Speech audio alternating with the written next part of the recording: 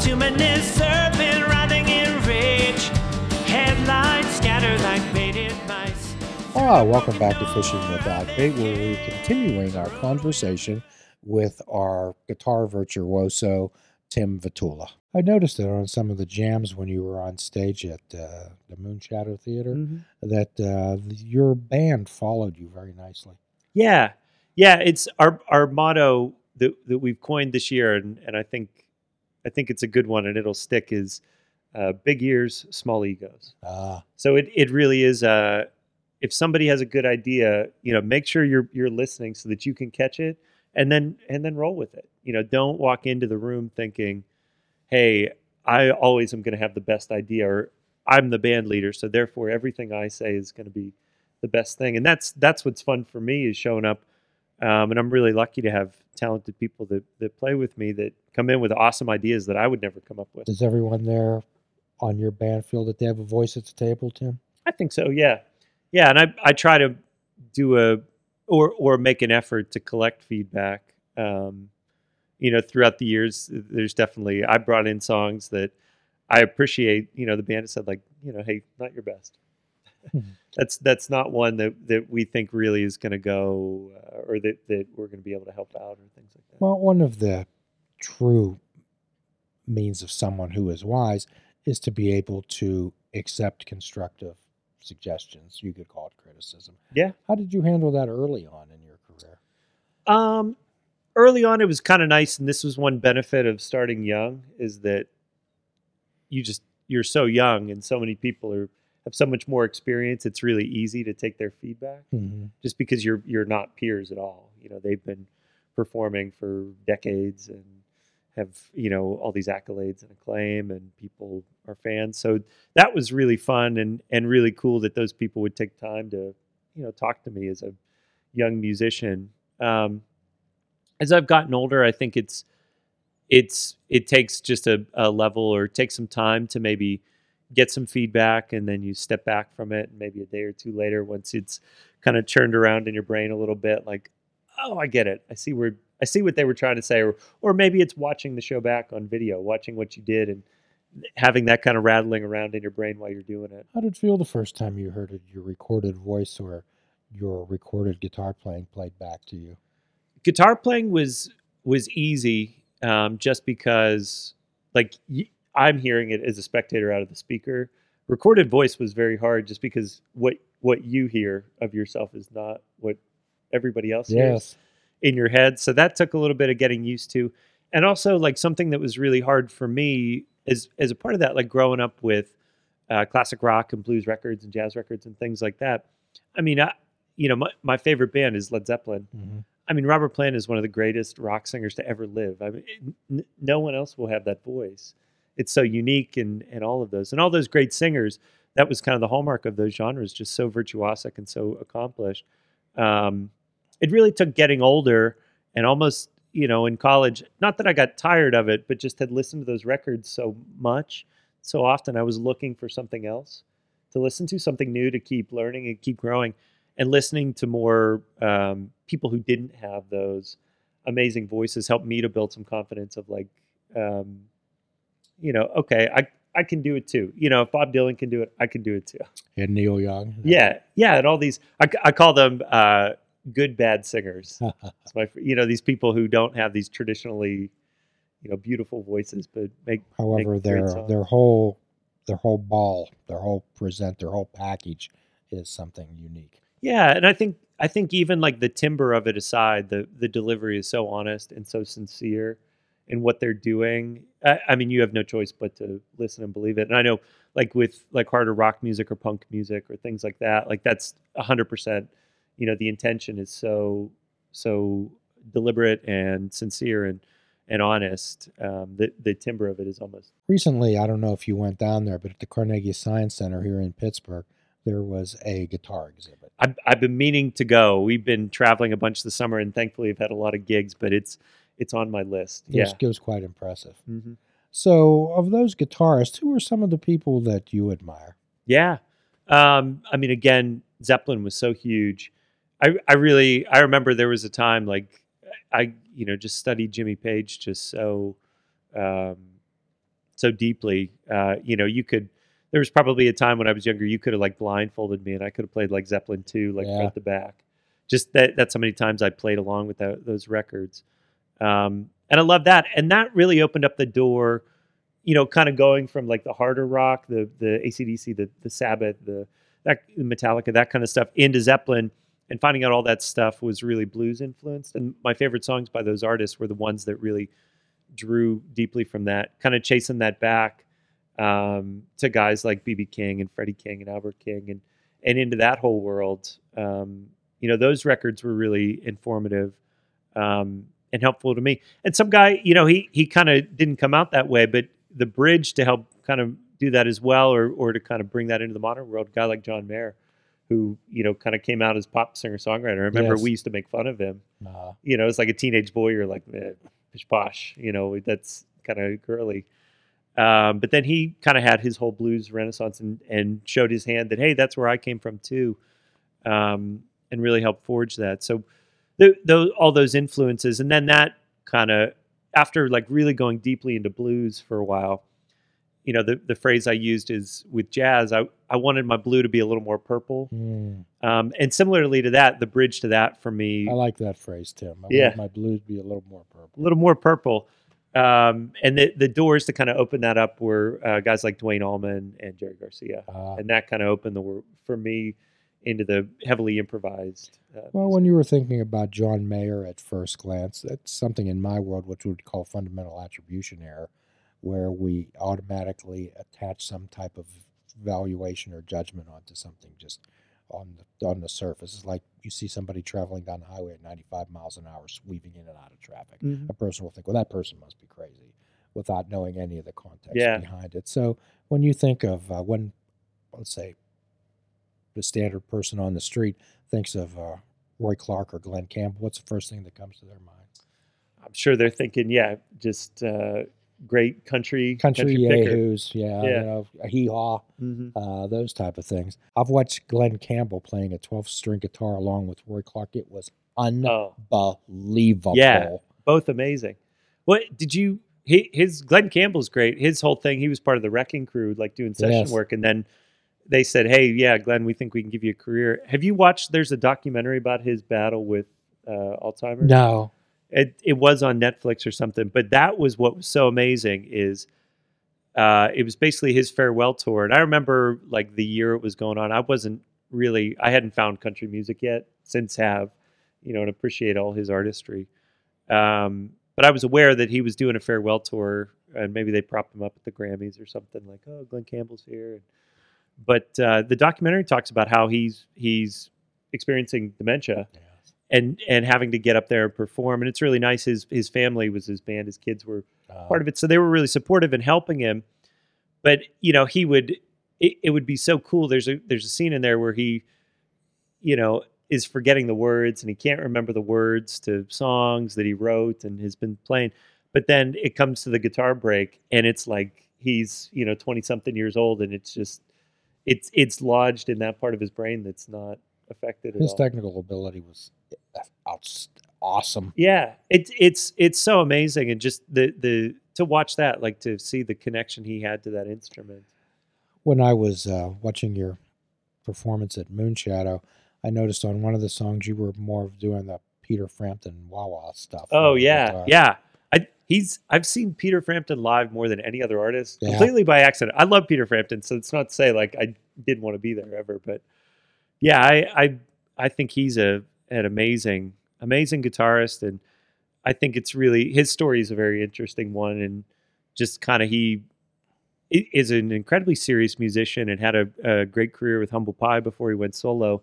And then recently listened to an interview with him where he talked about the fallout after Frampton Comes Alive kind of slid back down the charts, Yes. and not being able to recapture that, and what that was like for him emotionally and physically. And just how it's so cool having seen him later in life and to see him really loving performing as a an elder statesman of rock and roll. To have battled and come back from that difficult situation is really inspiring. I got a chance to see him on his farewell tour. Cool.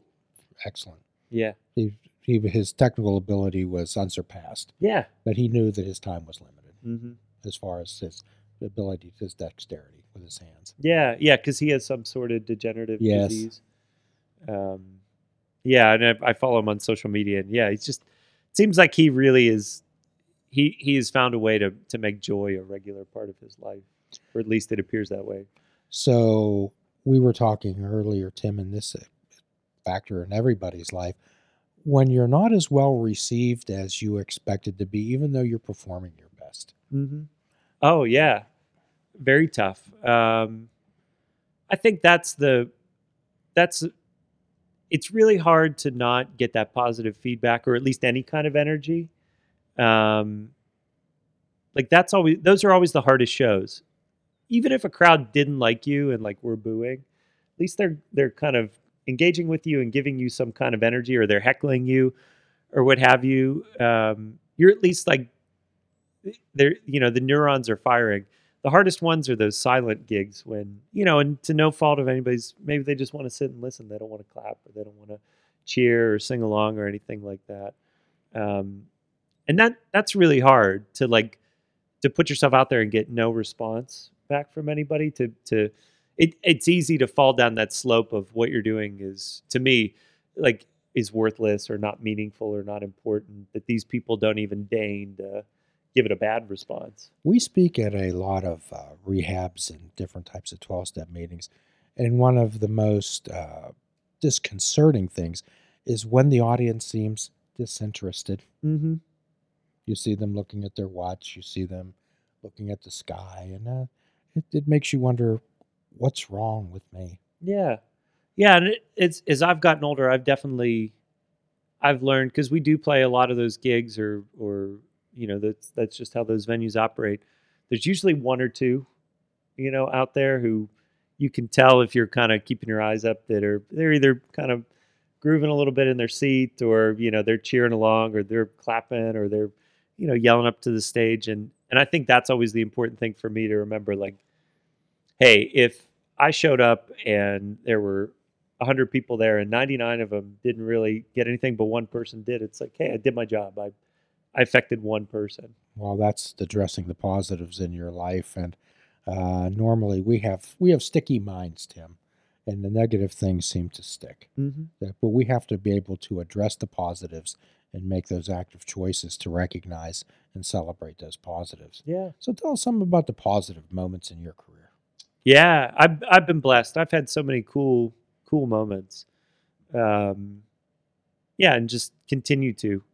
It's been really great. Just in the past couple of years, the amount of travel. I mean, the band I'm in now, my band, Tim Vitula Band. We've had the opportunity to play in 13, 14 different states regularly. People buy our stuff and wear our shirts. It's kind of funny. If we play in a different city, I've had some friends who live there. It doesn't happen often, but every once in a while they'll be at a concert and they'll see somebody has a Tim Vitula Band shirt. And it's just like, man, what a cool thing. Like, somebody thought enough of you to they bought a shirt, and it wasn't just like hey, let me help you put money in the tank and I'm going to wax my car with it. It actually meant something to them. And just the incredible artists I've had a chance to share a stage with and support. Yes. So tell us about some of the folks that you've shared the stage with. Yeah. I mean, the biggest one always, and it's always everybody wants to ask about it. Whenever I came back after college, I played in a blues band, and we got to open for B.B. King at the Benedum. And I mean, it's just a personal hero.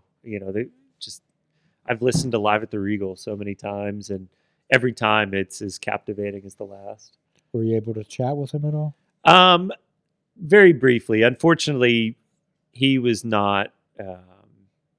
It was his last tour, and it was time for him to probably stop doing that, just because he wasn't that everything you've heard tell of him and seen of him on stage.